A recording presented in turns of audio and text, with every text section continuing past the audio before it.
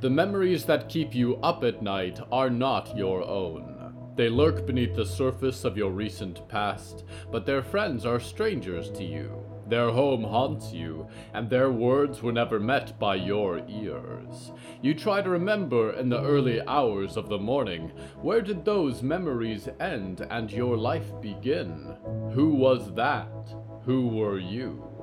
There is a bridge, you realize, between the old life and the new, long swallowed by the waves of the past, and never again will you cross it. Your name and body and spirit have changed. You are not drowning, and the memories you make today are not buried in a loathing ocean. You hold the past like a seashell in your hands. It belonged to such a lonely thing, and return it to the waters of unremembered time.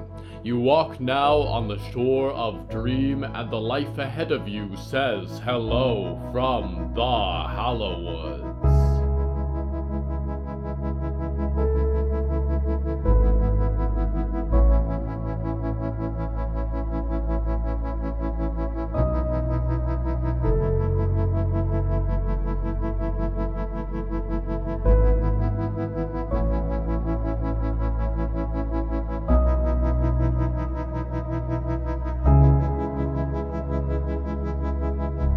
Right now, I'm hiding in a little shelf of children's books. They've kept the sick and infirmed of the Scout Post company through a decade of disease. Some that thumbed through these sweet stories never walked again from these sunlit beds, and like the fables themselves haunt those who remain.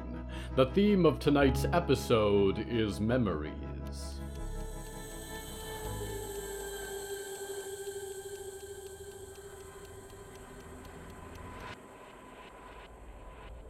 "Stay still, Huntington," Diggory said. "She is only trying to help."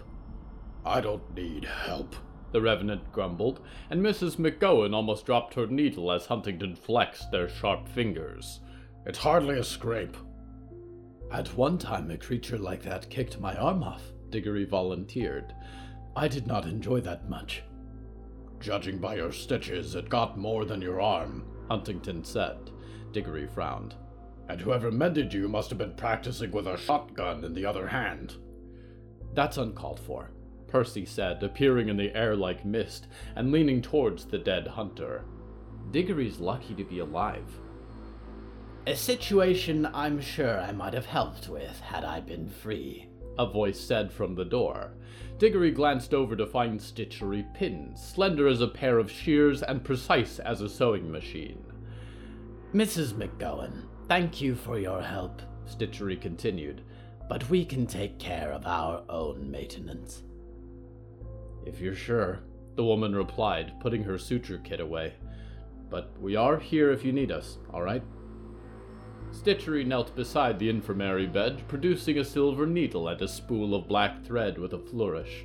Huntington's square chest was bare, and had been perforated by several sharp wedges, the hoofprints, Diggory knew, of the Grifficaws. Their stuffing peered through the wounds, and symbols of black ink were inscribed on the inside of their skin. "You fared much better than I did with them, at least," Diggory said. "It's in my design," Huntington noted, as Stitchery's spindle fingers went to work, driving in stitches with a mechanical stillness. "You are not made for fighting, Diggory Graves." "No," Diggory said, glancing at Percy. The lovely boy had drifted over to examine the shelves of children's books. "I suppose not." "There we are," Stitchery said, finishing the last suture and severing the thread with a sharp-edged fingertip. "Almost as good as new." Huntington flexed their chest. The stitches held. "While you are both here," Diggory said, "can I talk with you?" "If it is important, we may convene the family," Stitchery said. "What is it?" Huntington said, sitting up on the bedside, curious white eyes gleaming from under their shaggy black hair. "Are you sure we should be talking about this with them?" Percy whispered, appearing again on Diggory's shoulder. "I think so," Diggory said. "I will ask you two to keep a secret." "We have no secrets among us, Diggory," Stitchery said. Except where Leyland buried that blasted bell, Huntington said. Which we agreed should be a secret, Stitchery said. It cannot reach Violet or Burn until tomorrow, Diggory said. Both of the revenants looked to each other and nodded. Diggory continued. Riot is leaving the scout post tonight. She is going to Dreaming Box Andromeda in California to rescue her mother. She has asked Percy and I to go with her. And will you? Stitchery said.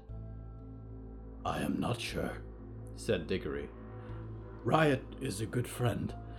Were it not for her, Solomon Reed might still be here to terrorize us, to take Percy away. And some part of me, the people I used to be, knew her mother. If I go to meet her, I may remember more about my purpose, about what lies in the north, who I am. You are unique in that respect, Stitchery said. We were largely assembled by convenience. Your parts were all intentional. This north you dream of is in your design alone. What do you mean, who you are? Huntington said. You are Diggory Graves. You are the Undertaker. That is your design. You all seem so sure of yourselves, Diggory said. I have not seen any of you question your identity or your life. You just are. I find myself full of questions. Who am I? What does it mean to be anything? I feel I am a shapeless piece of clay or an unfeeling mist, unsure of what form I should take in the world. Perhaps Stitchery should crack you open. Take a look at you, Huntington said. Perhaps your makeshift mender left a few threads loose. Nothing of the sort, Stitchery said.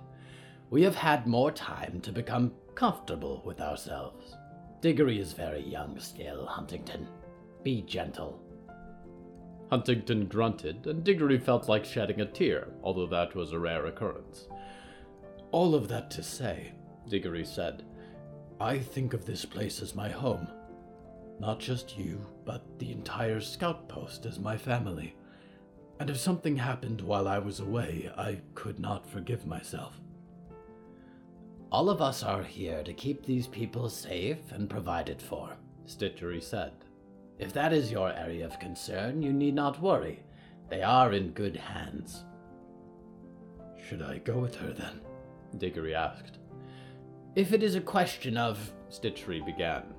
Absolutely you should, Huntington said, and stood up, pulling on their vest, and left the door open on their way out. Stitchery sat for a moment with Diggory. It is not an easy life, Diggory, that we have been commissioned. So many voices, so many parts. If you find some way to peace, to making the memories quiet, do it.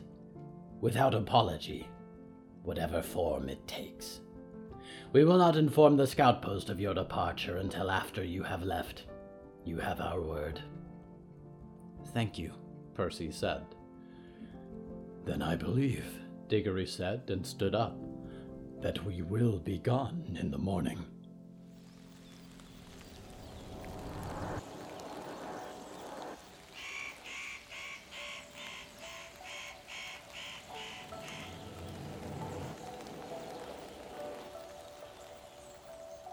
You might expect that the end of your species would cancel most holidays, but it is now more than ever that those who survive look to the past for the comfort of tradition. Even those at Fort Freedom can be bothered to celebrate their Easter and Independence Day, Christmas, and Fall Festival. The Church of the Hallowed Name, of course, has several holy days, all of which are unspeakable. Downing Hill Public Library has a reading week. The Froglands throw 2 celebrations per year, one to thank their queen for an abundance of tadpoles, and one to thank Logmalog for her blessings, if they can be so called. The Scout Post celebrates 3 solstices and an equinox, and as many religious holidays as requested by its residents. A little candle or an exchange of gifts to say, we did this last year, and the year before, and if we are lucky, we will do it again. They have also introduced a new holiday, Pensive Day, to recognize bravery and understanding in their scouts on the third Sunday of June. We go now to one observing Pensive Day correctly.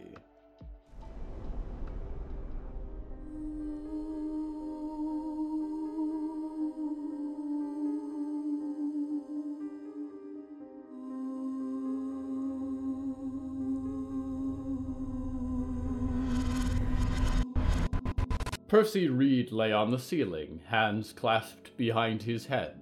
Both the rafters and the pull of gravity itself had no influence on his body, if a little light and electricity could be called a body at all. He examined his wrist, a single loop of piano wire drifting like a spider's thread into the locket around the neck of a dark shape on the floor below. "I don't know if I'm ready," Percy said. "It feels like we just got here. It's the nicest home I've ever had, even if they don't always see me." "I know," Diggory said from the floor. Their voice was soothing, like the rumble of distant thunder or rain on a rooftop. "I have never seen a world beyond these trees, except in my memory. I do not know what to expect." "What was it you said about walking?" Percy said. "You never know where you're going, just that you go to good places. Something like that. Where do you feel like walking now?" "Something still calls me from out there," Diggory said, raising a long black finger to the door. "Hector says that the forest in the north is all wrong and full of danger, and I think this California is very far away in the wrong direction. But as long as I am with you, I never feel like I am walking away from home." Percy was quiet for a moment. He wished he could kick something, and it was a cruel sort of life that he couldn't feel his own hand passing through his chest, much less any other object. Diggory could walk and carry the locket, and that was well and good, but he'd be getting hauled around as long as he stayed in this half-life, only really able to watch others live in the world, shedding invisible tears for the rightfully dead. "Are you all right, Percy?" Diggory whispered. "We can still say no to riot if that is what you need. I know these last months have been heavy." "They shouldn't be," Percy said. "He was awful and cruel, and he ruined everyone and everything that he touched. The house that you found me in, I was there for years, hoping more than anything that I would never see him again. Now I never will. I should be happy." "But you are not?" "It's not like I miss him, like I want him to come back or something. I wish it could all have been different. I could have been a normal kid with normal parents who let me have friends and watch movies and wear the clothes I wanted. Instead, I barely had a childhood, and then my bones were carved into a billion pieces, and I watched my dad die in front of me. I'm the last Reed ever. No one should have to have lived the life you have," Diggory said. "And what was wrong with him?" Percy said, sinking from the ceiling to hover in front of the window. The night lamps of the scout post did little to outshine the stars. What if the same thing is wrong with me? He looked back to find Diggory standing beside him. They moved so quietly. "No part of you is wrong," Diggory said. "Your father was a cruel man. My maker was by all accounts a terrible woman. We do carry what they have given us. We cannot escape that. But I like to think our lives are our own. I am, at least for now, defying that destiny to go help my friends. And you, Percy, can be anything you want. I will still be here for you." I wish it was that easy, Percy thought. "Thank you, Diggory." Diggory pulled the watch from their pocket. It had been found in one of Walt's tool bags and was missing a strap. Small green hands glowed in the dark. "I believe it is time," Diggory said. "Even if we have lost our parents, we may still reunite Riot with hers." "Let's do that." Percy nodded. and looked over their little room and its charcoal pictures of badgers a last time. I'm ready. Diggory slipped out of the door without a sound, and Percy drifted behind him. The night wind felt good, a slight disturbance across the field of his body. They crossed the yard and passed the empty pit where the fire of the spring solstice had burned. There was a guard posted by the Lurch Lake barricade, and one certain to be in the lookout nest above. Diggory avoided both nicely, slipping from one shadow to the next, and Percy dimmed his light as much as possible. Riot's RV was waiting in a gravel lot among the other vehicles of the scout post. The red paint of RV Lucian and the Stone Maiden logos looked black in the moonlight. They slipped past Burns' green truck, Walter Pensive's empty hearse, and Hector's sidecar motorcycle, approaching the lightless windows. Percy could see Riot peek out from within. And with a light gust of wind, Olivier landed beside them too, a stuffed backpack on their shoulders. What is all that? Riot hissed, cracking the window open. My things, Olivier whispered. I don't know when we'll be back. What was all the stuff we packed then? Riot said. My books, Olivier said. I want to read on the drive. Jesus, Riot said and shrugged. Get in. Diggory, you good to open the gates? Diggory nodded. Of course. As Olivier stepped up into the vehicle, Percy followed Diggory over to the scout post's massive front doors. The wooden beams and metal bandings were almost 15 feet high, but the system of locking bars to keep them closed didn't seem too complicated. The mechanism shifted under Diggory's pressure, and the gates cracked open. This is it, said Percy. Goodbye, scout post, Diggory whispered. There was a deep chuckle as the RV came to life, headlights lighting up the scout post wall. That would get some attention, Percy thought, but by the time that the RV began to roll, the gates were half open. The warning bell sounded from the lookout's nest like the song of some wounded forest creature looking for its child. By that time, though, the RV was rolling quickly for the gate, and with a last push, Diggory shoved the doors open. If Percy had a heart or a throat left, they would have been together as he realized what stood on the outside.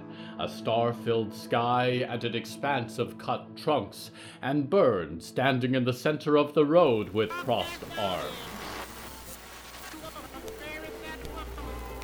It was important to us as we developed the Prime Dream that the focus never strayed from our happy dreaming family.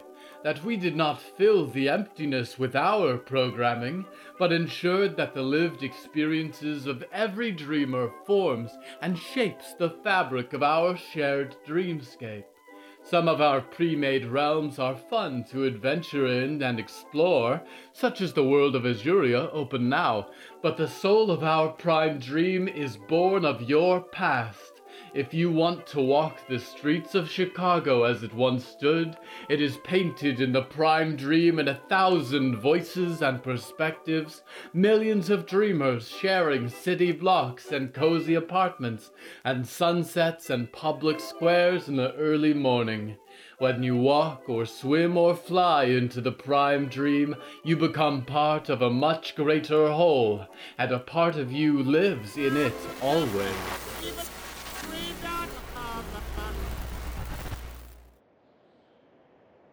It strikes me as sad, dreamers, that now so many of you sleep in the past where the present cannot hurt you. I feel most for those who have been born in a dreaming box. All they have are memories of memories, a vision of the world refracted only through the eyes of those who have really seen it. We return now to Percy Reed. Percy swept in front of the approaching RV and lit up as brightly as he could, anxious for it to cease rolling. Burns squinted in the headlights but did not move. The RV Lucian slid to a stop, and Riot wheeled down the driver's window and leaned out. "Burn, move it," Riot called.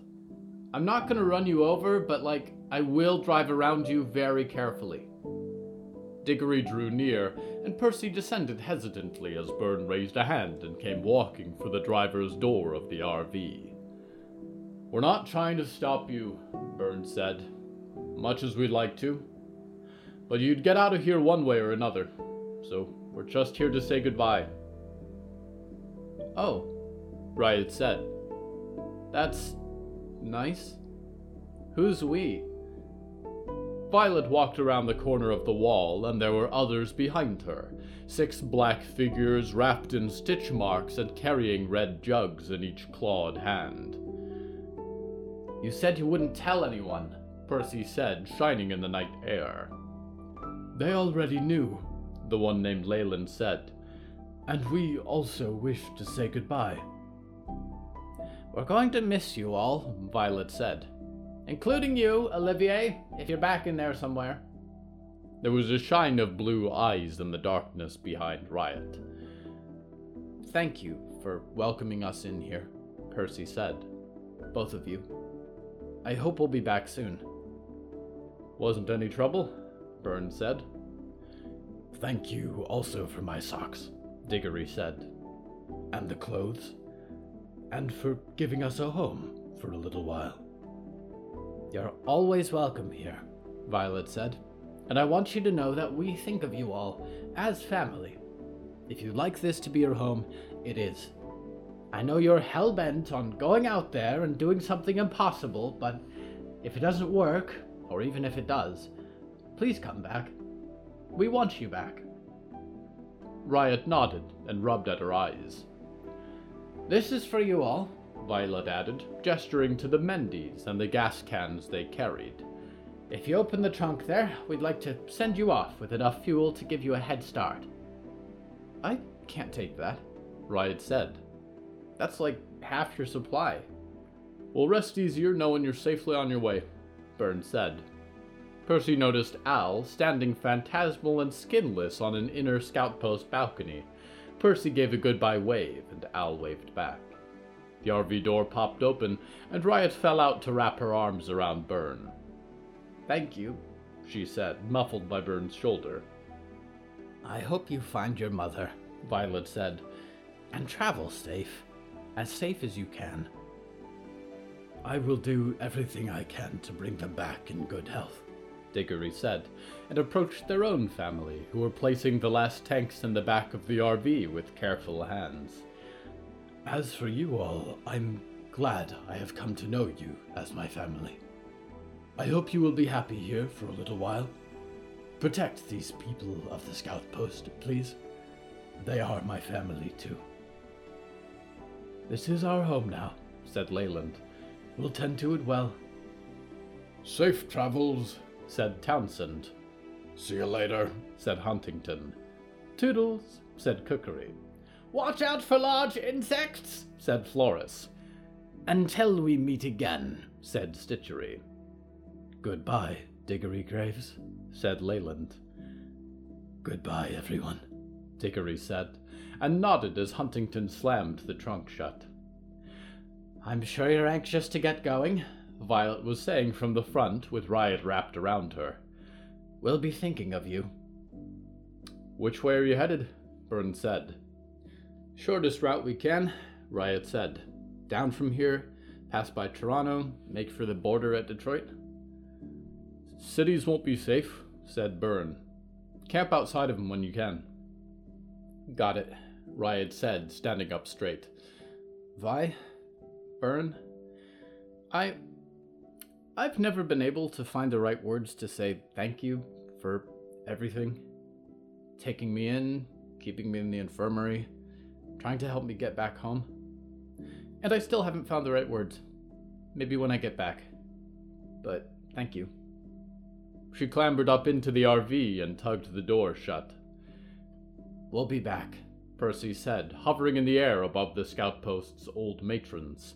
Diggory nodded to them both and accepted a stiff hug from Violet before stepping around the RV for the rear door. Percy did not join them inside, but sat on the roof of the vehicle, waving a final goodbye to Violet and Byrne, to Al, and to the rest of the strangers who had become for him a strange family and a strange home. Then there was a roar from the RV, and it purred beneath Percy like a large beast as it tore through the scout post gates and into the expanse of the forest and the world beyond, sailing between starlit pines and into the shadows of the early morning.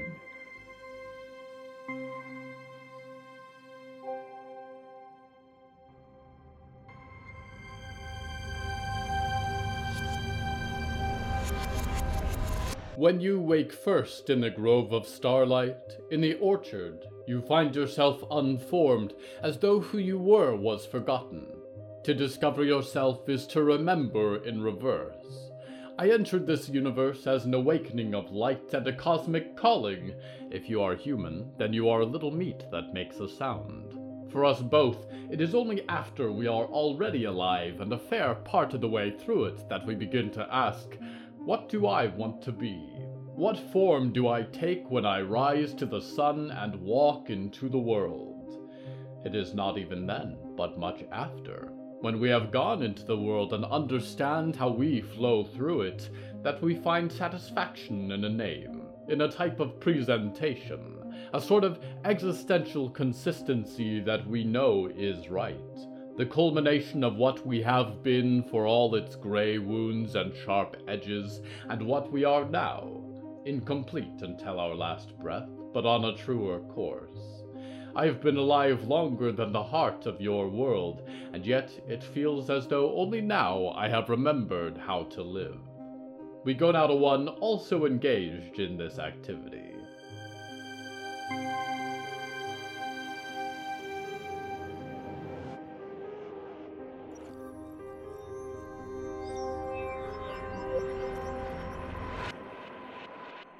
Riot was flying, and it felt good to fly.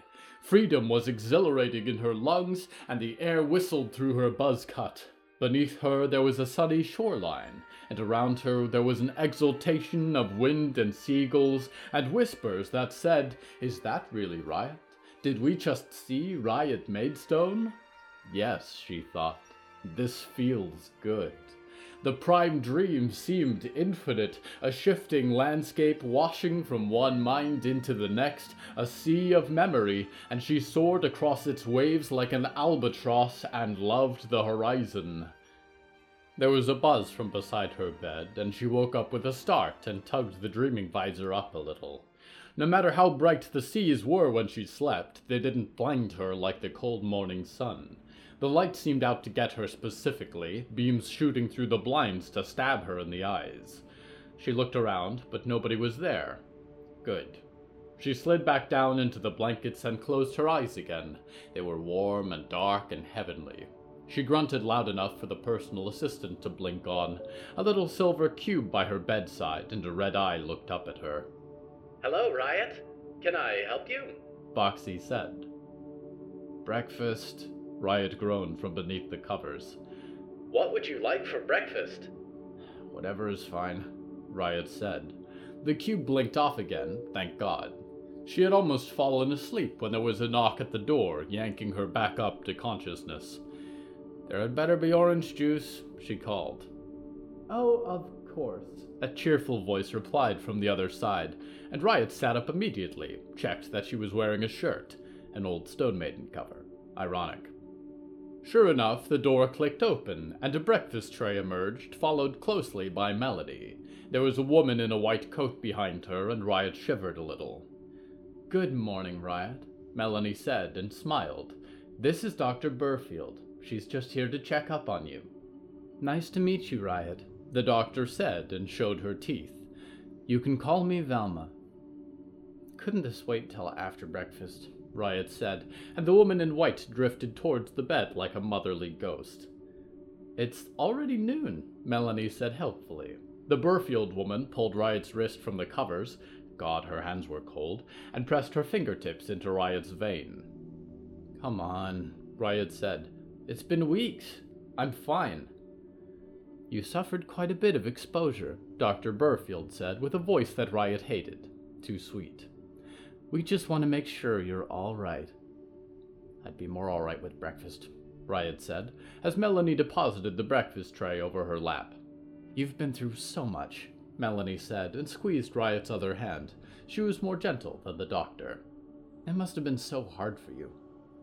Dr. Burfield finished counting to 60 or 100 or whatever nurses like to count to, and nodded officially and stood up.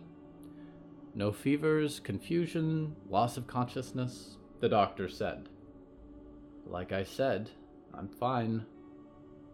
Velma, do you have everything you need? Melanie said. I think she's in good shape, said the doctor. I'll leave you two to it. Melanie waited for the doctor to leave and turned back to Riot. It was hard to look away from Melanie. Her hair was all in spirals that danced around on her shoulders when she moved. How are you feeling? For real? Melanie asked. A little weird, Riot said, peeling a donut out of a plastic wrapper. The Prime Dream is cool. I've been having fun with that. Oh, for sure, Melanie said. What? Riot said. You made a face. Well, you're new to the Prime Dream, and there's so much there to explore. It's got to be very exciting, Melanie said, and sat in a chair by the bedside. The sunbeams lit up the back of her head like a halo. I've grown up in it, so I'm always looking for ways to improve. The next evolution, you know? Gotcha, Riot said. The orange juice burned on her tongue. And then there's, like, the whole memory thing. Mom keeps acting weird because of it. She'll be like, what do you mean you don't remember our millionth curry dinner together? And it's like, sorry, Mom, not my fault. Mental condition. She thinks you whacked my head when you picked me up or something. I can explain it to her again if you'd like, Melanie said, and put her sneakers up on Riot's bed. There was a small black point in the whites of her eyes, contact lenses instead of a visor, Riot thought. I don't think it would help, Riot said, and started on a small bowl of fruit pieces as vibrant as neon lights. She'll get used to it. Just want to make sure you're taken care of, Melanie said, and nudged Riot's leg with her shoe. Also, I've got weird news for you. What's weird news? Your dad has been asking to see you. Riot froze for a moment, and a piece of cantaloupe fell off her fork. What do you mean, my dad? Well, he's been here, like Prime Dream here. I think he's in Box Pisces. Anyway, apparently he tipped off the Botco reunion organizers about where to find you. And just in time, honestly. Now that you're back and safe, he'd like to talk to you. Riot put down her fork. I'm sorry, what? What for what part? I just need to know, like, do you want to meet him? It's okay if not. You can say no. No, I think I would, Riot said. There had been almost nothing about him in her old journals. Thank goodness they'd gotten those from her mom's bunker, or she'd have nothing to go on at all. All right, I'll get my people to chat with his people. Book you a lunch or something this week, Melanie said. Make it a dinner, Riot said, and poked her tray away. I don't know anything about him. I'm sure it'll be a nice catch-up, then, Melanie said, and lifted the tray away. But if you're uncomfortable at any time, you let me know. Cool, Riot said. Can I go back to sleep now? Of course, Melanie said, and made for the door. Sleep tight now. She closed the door on her way out, and Riot turned to look at the window. Nope, still too bright. There was that buzz again. A fly landed on the piece of cantaloupe beneath the edge of the bed. She watched it rub its little hands together for a moment, and then slipped down beneath the covers again, and fished for her dreaming visor. There was darkness, and then a million colors. Riot smiled, and fell asleep.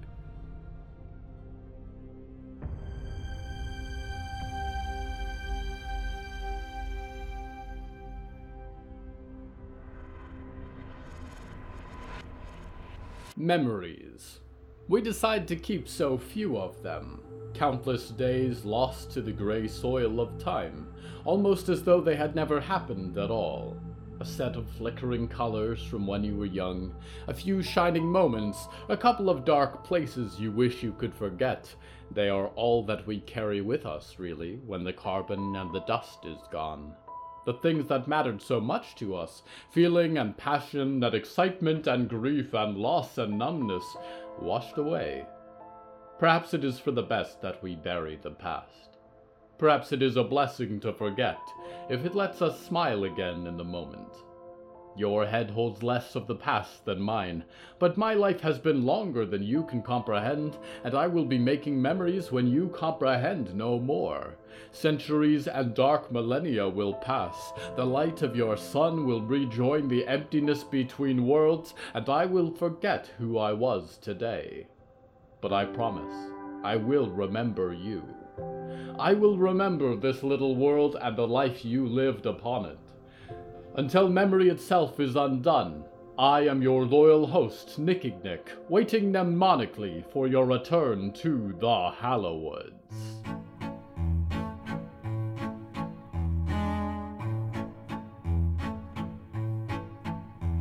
Hello from the Hallowoods is written and produced by William A. Wellman. Hello, that's me. If you enjoyed this show, please don't forget to follow it and share it with a friend. The bonus story that goes with this episode is called Black Eye, and is available on the show's Patreon at patreon.com/Hallowoods. Because we operate without ads or sponsors, our supporters are all that keeps this show going. Plus, supporters get weekly bonus stories, behind-the-scenes content, exclusive merch, and even more. Merchandise and episode transcripts are available at hellofromthehallowoods.com. You can even find us on social media at @thehallowoods. Music is used under license from artlist.com. Our opening theme is Forest Overture by Ahezkel Raz, and the closing theme is Farewell by Myalba Sitzman and Matan F. Roth. Until next time, dreamers, do you remember what you dreamed last night? No? Good. The prophecy eaters are doing their job correctly.